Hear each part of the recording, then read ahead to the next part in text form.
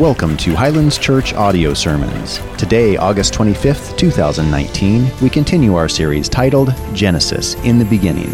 Today's sermon, The Model of Grace, will be taught to us by Pastor Jeff Stevens out of Genesis chapter 15, verses 1 through 21. Enjoy.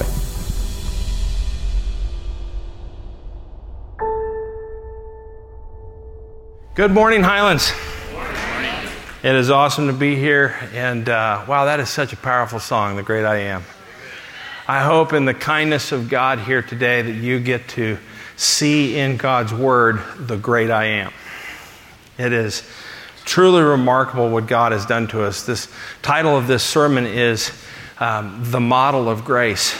And when I say that, I don't mean a model of grace. I literally mean the model of grace. What God has done for us here in Genesis 15 is, in fact, the very heart of the gospel. It is the heart of knowing and understanding a God of grace. And God's going to do something truly amazing.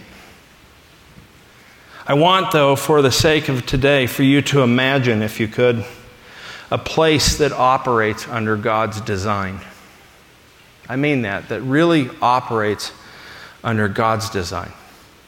Where people, in fact, follow God on earth as they do in heaven.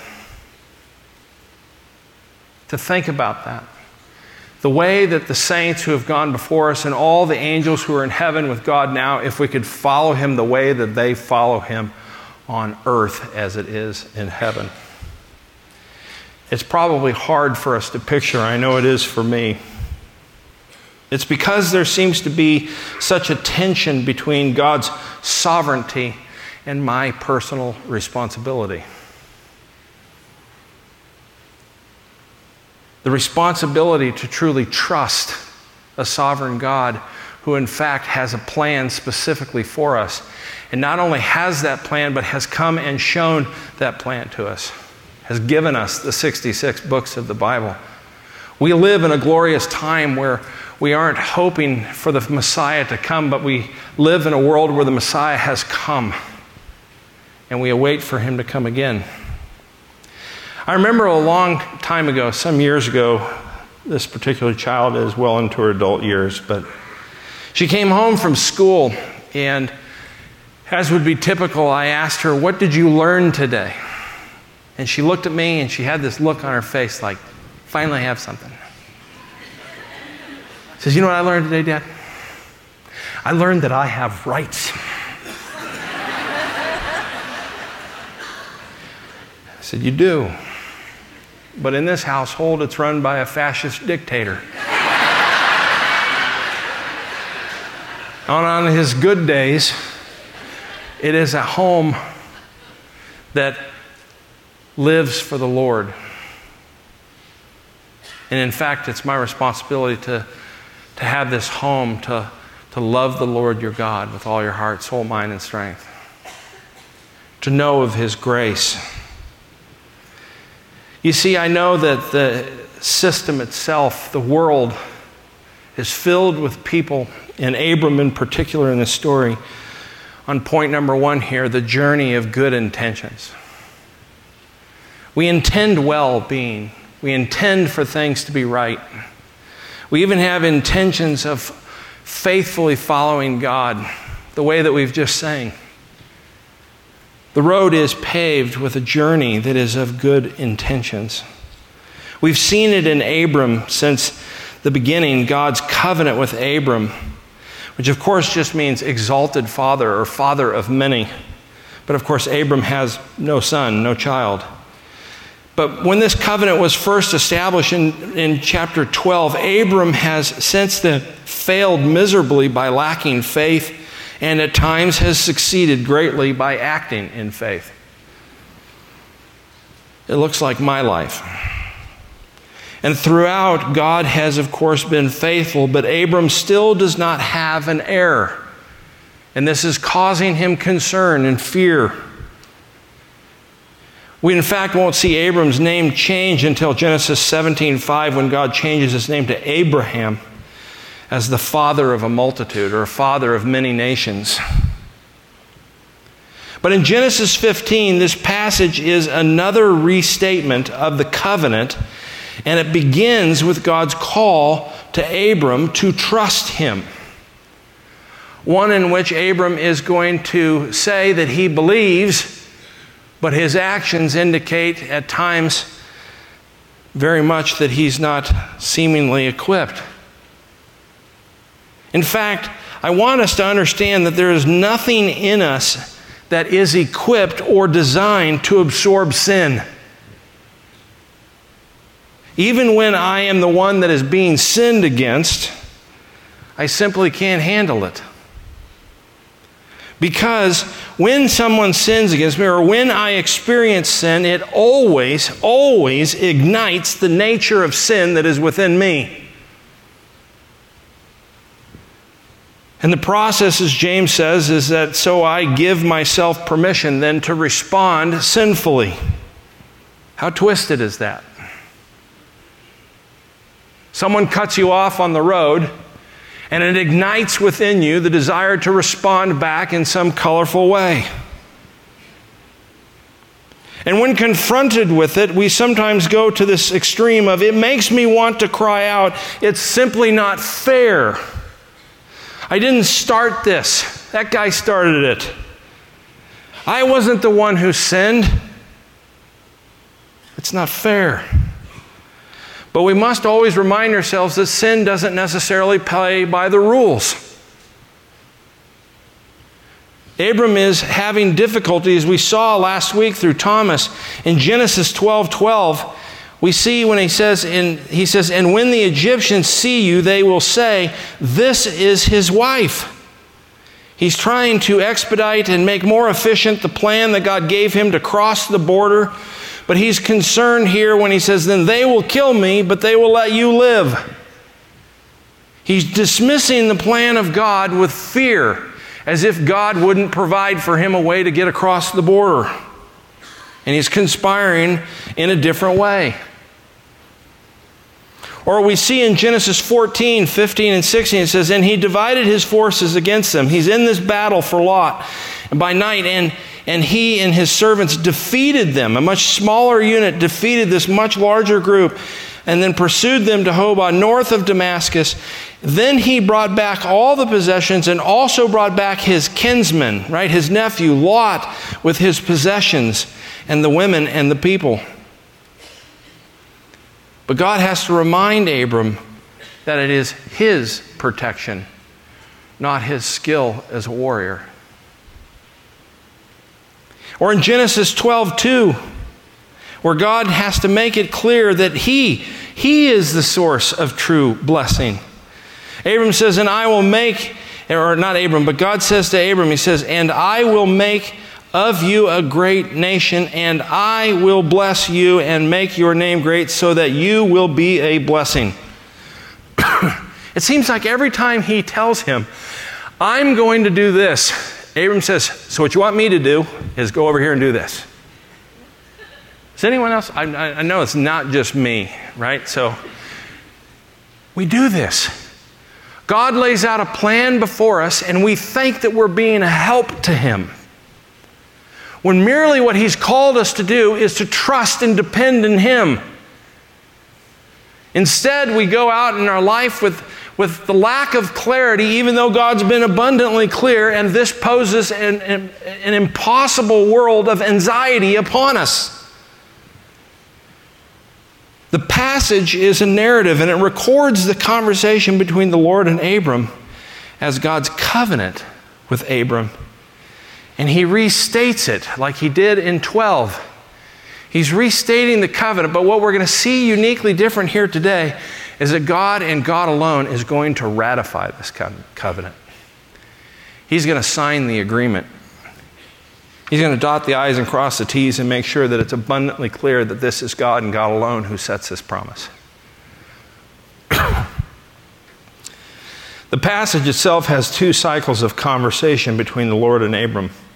And it follows a very similar structure. God makes a promise, Abram has a question, and then there's a sign. The second cycle is told in two different parts, which are each introduced with the the term the sun going down. But Abram's two questions are substantial questions of faith to us today. He basically says, what's in it for me? What will you give me? He also says, how can I know? How can I know that that's really going to happen? Right? In 15:3, he says this, "Behold, you have given me no offspring, and a member of my household will be my heir." You've been promising me a son. I'm getting older. Sarai is getting older. I need the son, or this other guy, Eliezer, is going to inherit all this because he's the one who's next in line. Again, not trusting God. Or in 15:8, he says, "O Lord God, how am I to know that I shall possess it?" Again, questioning God. So it starts off in 15:1. Abram's courageous rescue of Lot and a faithful exchange with the Melchizedek. And then the Lord appeared to him in a vision. It's a rare vision that we see in Scripture. It only occurs here, and it also is in Numbers 24:4 and Ezekiel 13:7. This is the first occasion of a theophany. The theophany itself is a visible manifestation of humankind to God, or of God. But in 15:1, he says to him, "Do not be afraid." I believe this is to reflect Abram's previous faithlessness to Pharaoh in 12:12.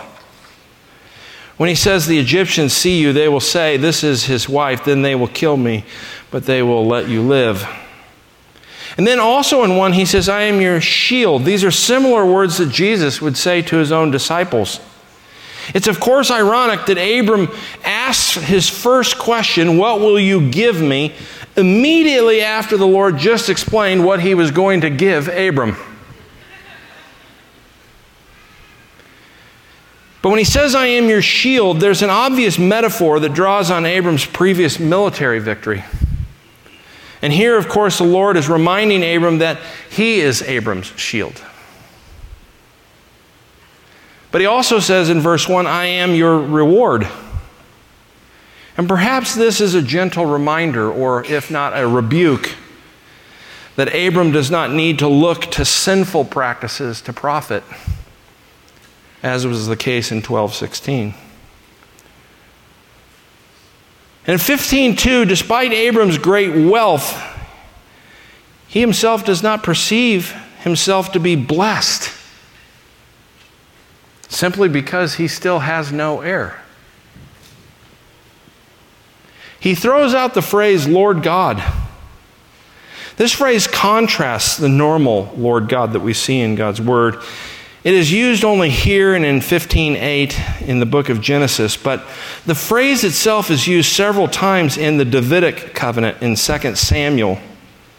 It's also often used in prayers of intercession in Genesis 18 and 27 and 30 through 32 and 19, 18, etc., etc. In Deuteronomy 9:26, Joshua 7, Judges 16. But the concern seems to be as to whom his fortunes will go to, because he yet does not have a son. So in 15:2, he brings up this guy Eliezer, his kinsman, another relative. This is the first of two alternatives that Abram offers to God, since he does not yet have a son with Sarai. So in verse 5, he tells him, "Go count the stars." This is the second metaphor that Abram's prolific offspring that he is yet to be realized. As many as you can count will be your offspring. And finally, in 15:6, he says he believed God. The word that's used here is the Hebrew word aman. It comes from the same root as the word amen. It carries the idea of absolute certainty. He believed with absolute certainty. We see similar aspects of this in Romans 4, 1 through 3. when it says, "What then shall we say was gained by Abraham, our forefather, according to the flesh? For if Abraham was justified by works, he has something to boast about, but not before God. For what does the Scripture say? Abraham believed God, and it was counted to him as righteousness." It's important for us to understand that his belief was God speaking to him first, not just his belief and then God spoke to him. We see in Galatians 3:6, it says, "Just as Abraham believed God, and it was counted to him as righteousness." Or in James 2:23, it says, "And the Scripture was fulfilled that says, Abraham believed God, and it was counted to him as righteousness, and he was called a friend of God." That second word, counted, or accounted it to him in 15:6. This Hebrew word here carries, instead of the idea of certainty, it carries the idea of judgment. It can mean account or evaluate or esteem or consider. But in this case, what it means is to impute, to count it towards him. Psalm 106:31 says that was accounted to him for righteousness. It was imputed to him as righteousness because of God's words, because of God's work. Abram's belief was the basis of his consideration as righteousness. It was that for which he was looking. The significance is the fact that the righteousness is attributed here, not earned. God counted it as righteousness. And just as we sang, we see in 15:7 this divine self-description of the I am. The phrase itself occurs 188 times in the Old Testament. But this is the first occurrence of it.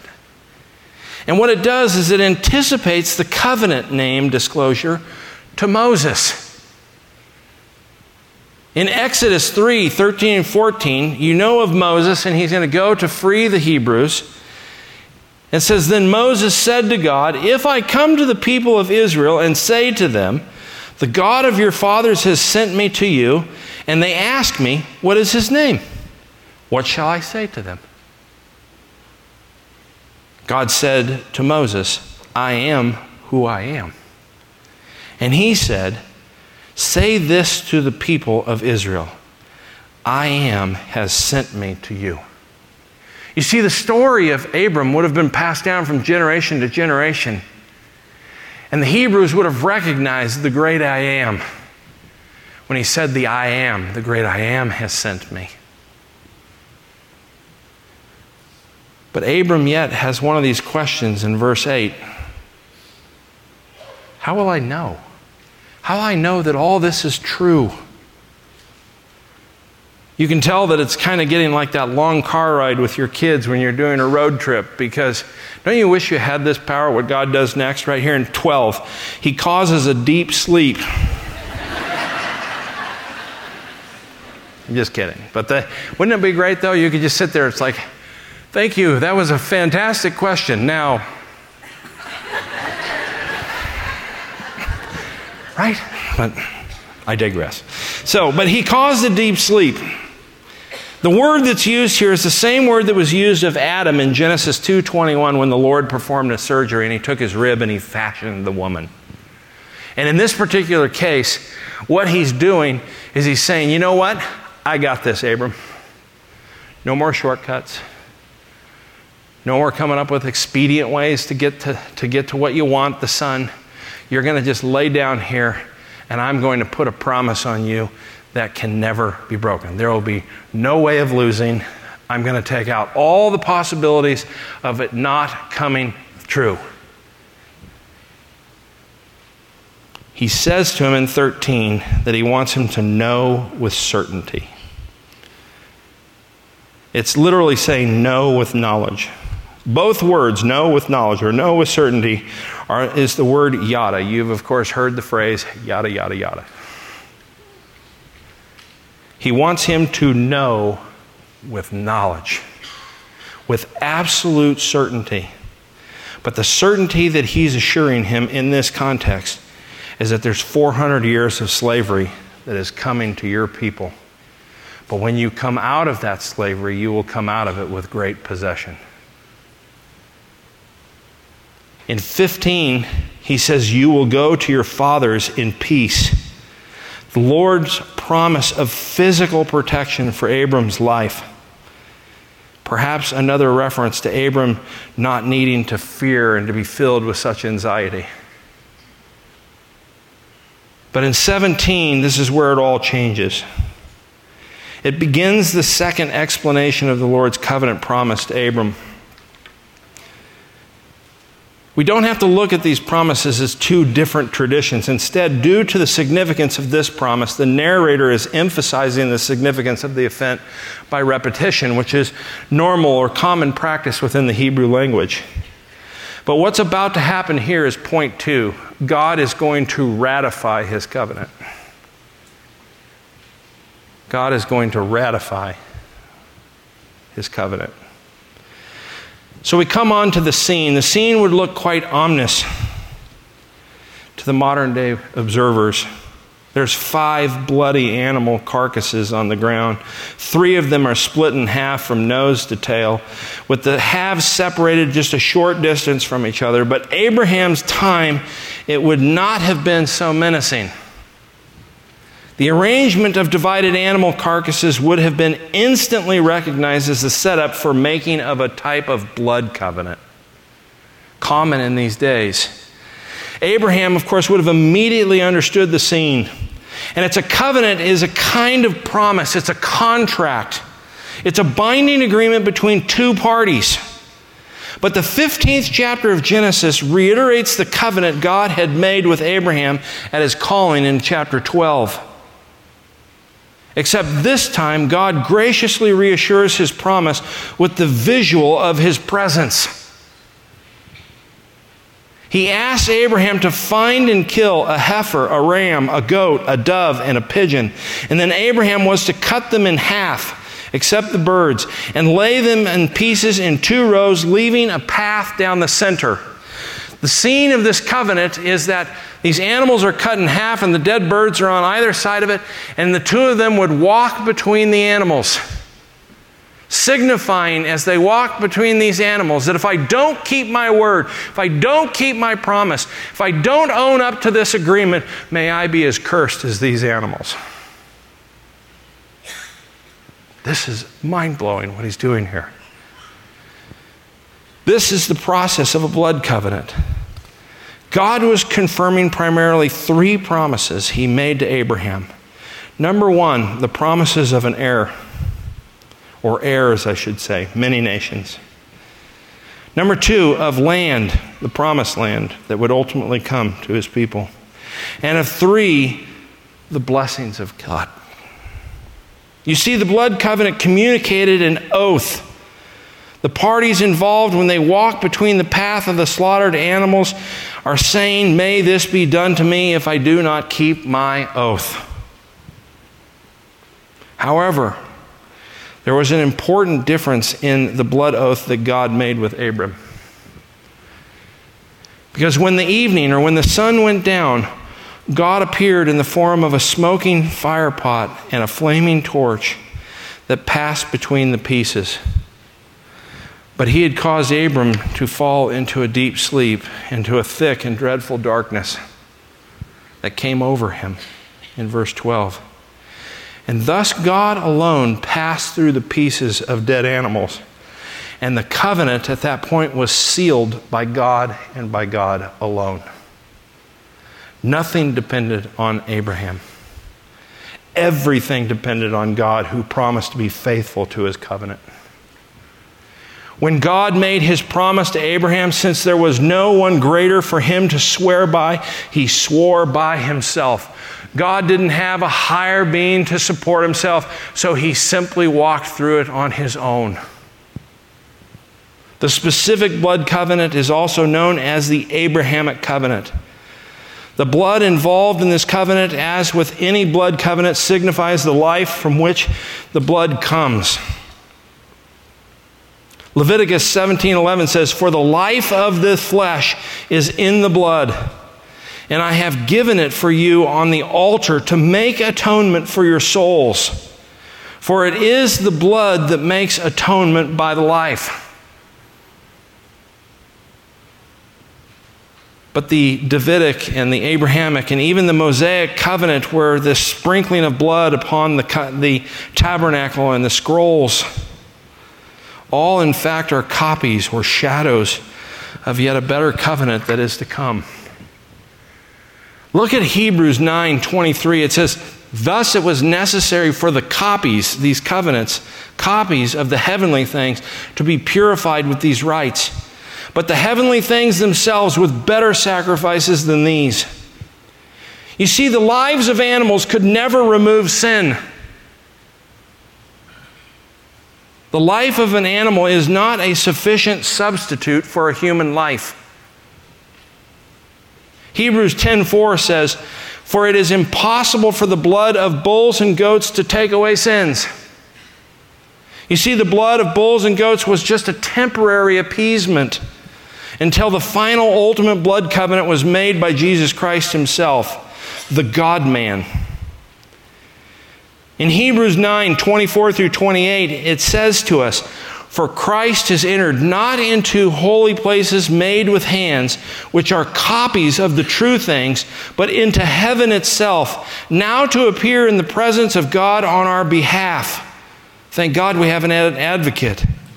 "Nor was it to offer himself repeatedly as the high priest enters the holy place every year with the blood not on his own." That's known as Yom Kippur. "For then he would have had to suffer repeatedly since the foundation of the world. But as it is, he has appeared once for all at the end of the ages to put away sin by the sacrifice of himself. And just as it is appointed for man to die once, and after that comes judgment, so Christ, having been offered once to bear the sins of many, will appear a second time, not to deal with sin, but to save those who are eagerly waiting for him." Or Luke 22:20, it says, "And likewise the cup after he had eaten, saying, This cup that is poured out for you is the new covenant that is in my blood." You see, the shadows became realities in Christ, who fulfilled the Old Testament blood covenants with his own blood. Galatians 3:29 says, "And if you are Christ, then you are Abraham's offspring, heirs according to the promise." To put it simply, a blood covenant is a promise made by God that he will choose a people for himself and he'll bless them. The covenant was originally for Abraham's physical descendants, but later it extended spiritually to all those who, like Abraham, believed with absolute certainty, with absolute judgment of imputations of the works and righteousness of Jesus Christ. You see, cursed is the man who hangs on a tree. When God passed through those animals by himself, he was setting up his only begotten Son who would ultimately pay the price. That was the covenant that he made with Abram. If you blow it, Abram, I'll suffer the consequences. If I blow it, I'll suffer the consequences. You can't lose. All you have to do is believe. But the problem between God's sovereignty and believing and my personal responsibility clash like this. Don't tell me that all I have to do is believe. Give me a checklist. Show me a New Testament Leviticus that I can work my way through. Show me in Nike Christianity how I just do it, and then I will be saved. Don't tell me that all I have to do is believe. But that's what his word tells us. All those who believe in him will be saved. And if you are saved through that belief, then you are an heir of Abraham and the promise that God made to him.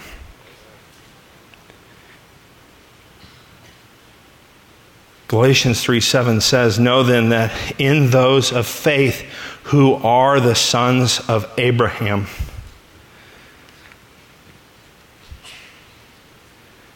Genesis 15:6, and he believed the Lord and he counted it to him as righteousness. God's promise of eternal blessing is given only on the basis of faith in the saving blood of his Son, Jesus Christ. In Hebrews 9:12, he says, he entered once for all into the holy places, not by the means of blood and of goats and of calves, but by the means of his own blood, thus securing an eternal redemption. Point 3, the very heart of this message. Honest questions do not always mean doubt in God. Honest questions do not always mean doubt in God. This week, as you break into your small groups, I ask you to ask honest questions. Wrestle with God's sovereignty and your personal responsibility. Abram asked the question, what will you give me? You see, God wants us to trust him in our fear, with our security, and for our provision. That's hard because for many of us, we struggle with that. Just as God's Lord's Prayer says, give us this day our daily bread. We have a tendency to say, just a day? You're just going to give me a day? What about a week? What about a year? What about my retirement plan? We live our life in fear, without security, knowing that God has provided it all. Rather than try to provide for these on our own, Abraham had tried to provide for each of these three things on his own. He had fear with Pharaoh. He had security with Lot. And he looked at provision with Pharaoh. Belief in God makes possible what our sin made impossible. Righteousness before God. If you will only sit down, shut up, and listen to him, and do as he has commanded you to do. No shortcuts, no paths another way. I can walk in confidence knowing that if the Lord takes me now or 50 years from now, it will be a part of his plan. I need not fear, for my God is with me. And his call to me is to be quiet, be still, and know that I am God. To yada, yada, he is God. What did God give Abram? He gave him his presence, his assurance, his provision, his promise, his name, his covenant, and he even came down and signed and sealed it in person. But how will I know? This is a question of assurance and certainty. God wanted Abram to know with certainty, yada, yada, to know with knowledge. The covenant ritual was intended for Abram's assurance. The covenant is the seal of his promise. I know because he said it. I know because I know him. I know his name, Yahweh, his faithfulness to his word, and his faithfulness to his people. How will Abram know it? Abram will know what God said is true because God himself said it. God sealed it. He ratified it. And because of that, Abram believed it, and God counted it righteousness. But so what? Right? You're sitting out there, you're saying, Jeff, but you don't understand. Tomorrow's Monday. I got to go to work. How does this apply to my everyday life? That's great what he did. Thank you. But what do I do with this? Our trust is in God's grace, is the very thing that identifies you as a Christian. If you're riddled with anxiety, if you're performing with great anger, you're not representing the King of Kings, you're representing you. You're showing with great confidence that I have no trust in this God. Ephesians 2:8-9 says, "For by grace you have been saved through faith, and this is not your own doing, it is the gift of God, not a result of works, so that no one may boast. For we are His workmanship," that word poema means poem. "We are His poem, created in Christ Jesus for good works, which God prepared beforehand that we should walk in them." You see, God's sequence of grace is our model of life. Luke 6:42 says to us, "How can you say to your brother, 'Brother, let me take out the speck that is in your eye,' when you yourself do not see the log that is in your own eye? You hypocrite, first take the log out of your own eye, and then you will see clearly to take out the speck that is in your brother's eye." Let me tell you what this grace looks like. Imagine for a second that we're a singular body, and the singular body has committed a horrible sin against me personally. The model of grace says this: before I even come and talk or confront or come after you in some Matthew 18 process, I in fact come to you before I go to the throne room of God and I say, "Lord, forgive my brother, forgive my sister, and help me to never hold that against them." And then when I come to you not talking to you about why you suck, but I instead come to you and I say this: will you forgive me? Because the idol of my control, the idol of my self-seeking approval, the idol of respect, the idol of my reputation, the idol of my security, the idol of my fear has taken advantage of me in the consequences of our broken relationship. Will you please forgive me? That's radically different than what we do as a society, is it not?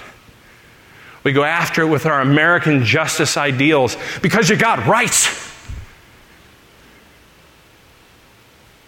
In the eyes of God, you have no rights but a sovereign king who is good. That's what you have. You have the right to pursue the beauty and the loveliness of Christ, to surrender your soul to Him and say, "I am yours and you are mine. And I have been set free from the law and the bondage of that sin so that I can worship God." And it is in that kindness of God and His grace that He will lead many people to repentance. That's how our God wants us. You see, repentance and restoration and reconciliation, these are not the gift to God, but they are God's gift to you. Conflict and confrontation preceded without grace is just condemnation. 2 Corinthians 5:17-21 says, "Therefore, if anyone is in Christ, he is a new creation. The old has passed away. Behold, the new has come. All this is from God, who through Christ reconciled us to Himself and gave us to the ministry of reconciliation." That is, in Christ, God was reconciling the world to Himself, not counting, look at that, not counting their trespasses against them, and entrusting to us the message of reconciliation. Therefore, because of that, we are ambassadors for Christ, God making His appeal through us. We implore you on behalf of Christ, be reconciled to God. For our sake, He made Him to be sin who knew no sin, so that we might become the righteousness of God. That's what He's done for us. This model of grace. You see, it is justification by grace through faith alone, just as it is sanctification by grace through faith alone. Imagine again a place that operates under God's design, where people follow God on earth as they do in heaven. I hope it's easier to picture. There's a continuing wrestling match within our fleshly desires between God's sovereignty and our personal responsibility. I want to ask those who are going to be serving us communion today to start serving the elements.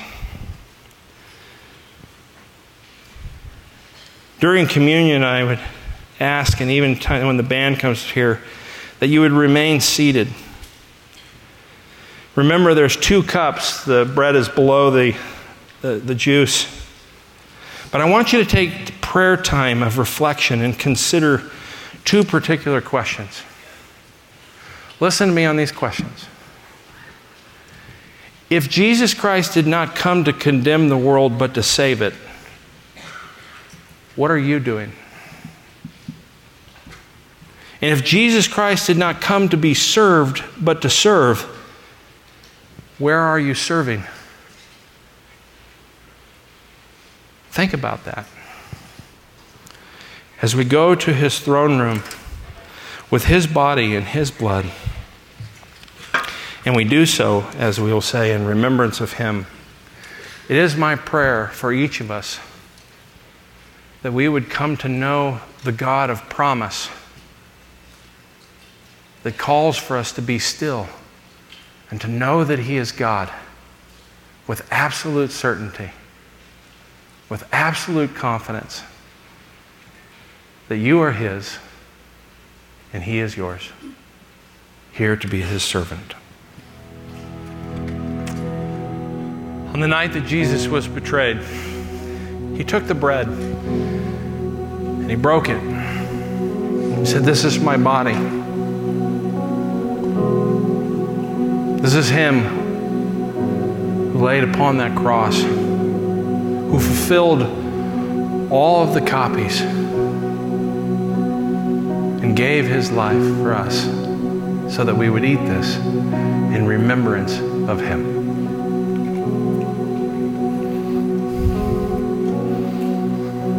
And as he also took the cup, he said, "This represents my blood, the new covenant, this superior covenant to all other covenants, where he has died and satisfied the wrath of God that was due unto you and me, where he who knew no sin became sin on our behalf to fulfill the covenants." Whenever you drink this, do so in remembrance of him. Let's stand together and let's close our time in worshiping this great God, the great I am, the one who paid it all. May we sing with our whole hearts to the glory of him.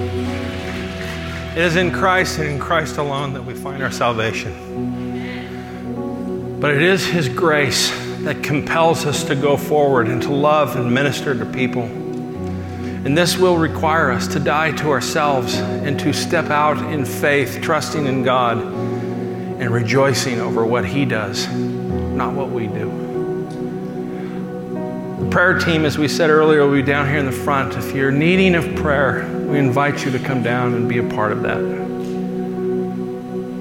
To come before the throne room, because he promises you, if you're weary and you're heavy laden, he will give you rest if you come to him. May we as a congregation grow in his grace and in the knowledge of his Son. God bless you all. We'll see you next week.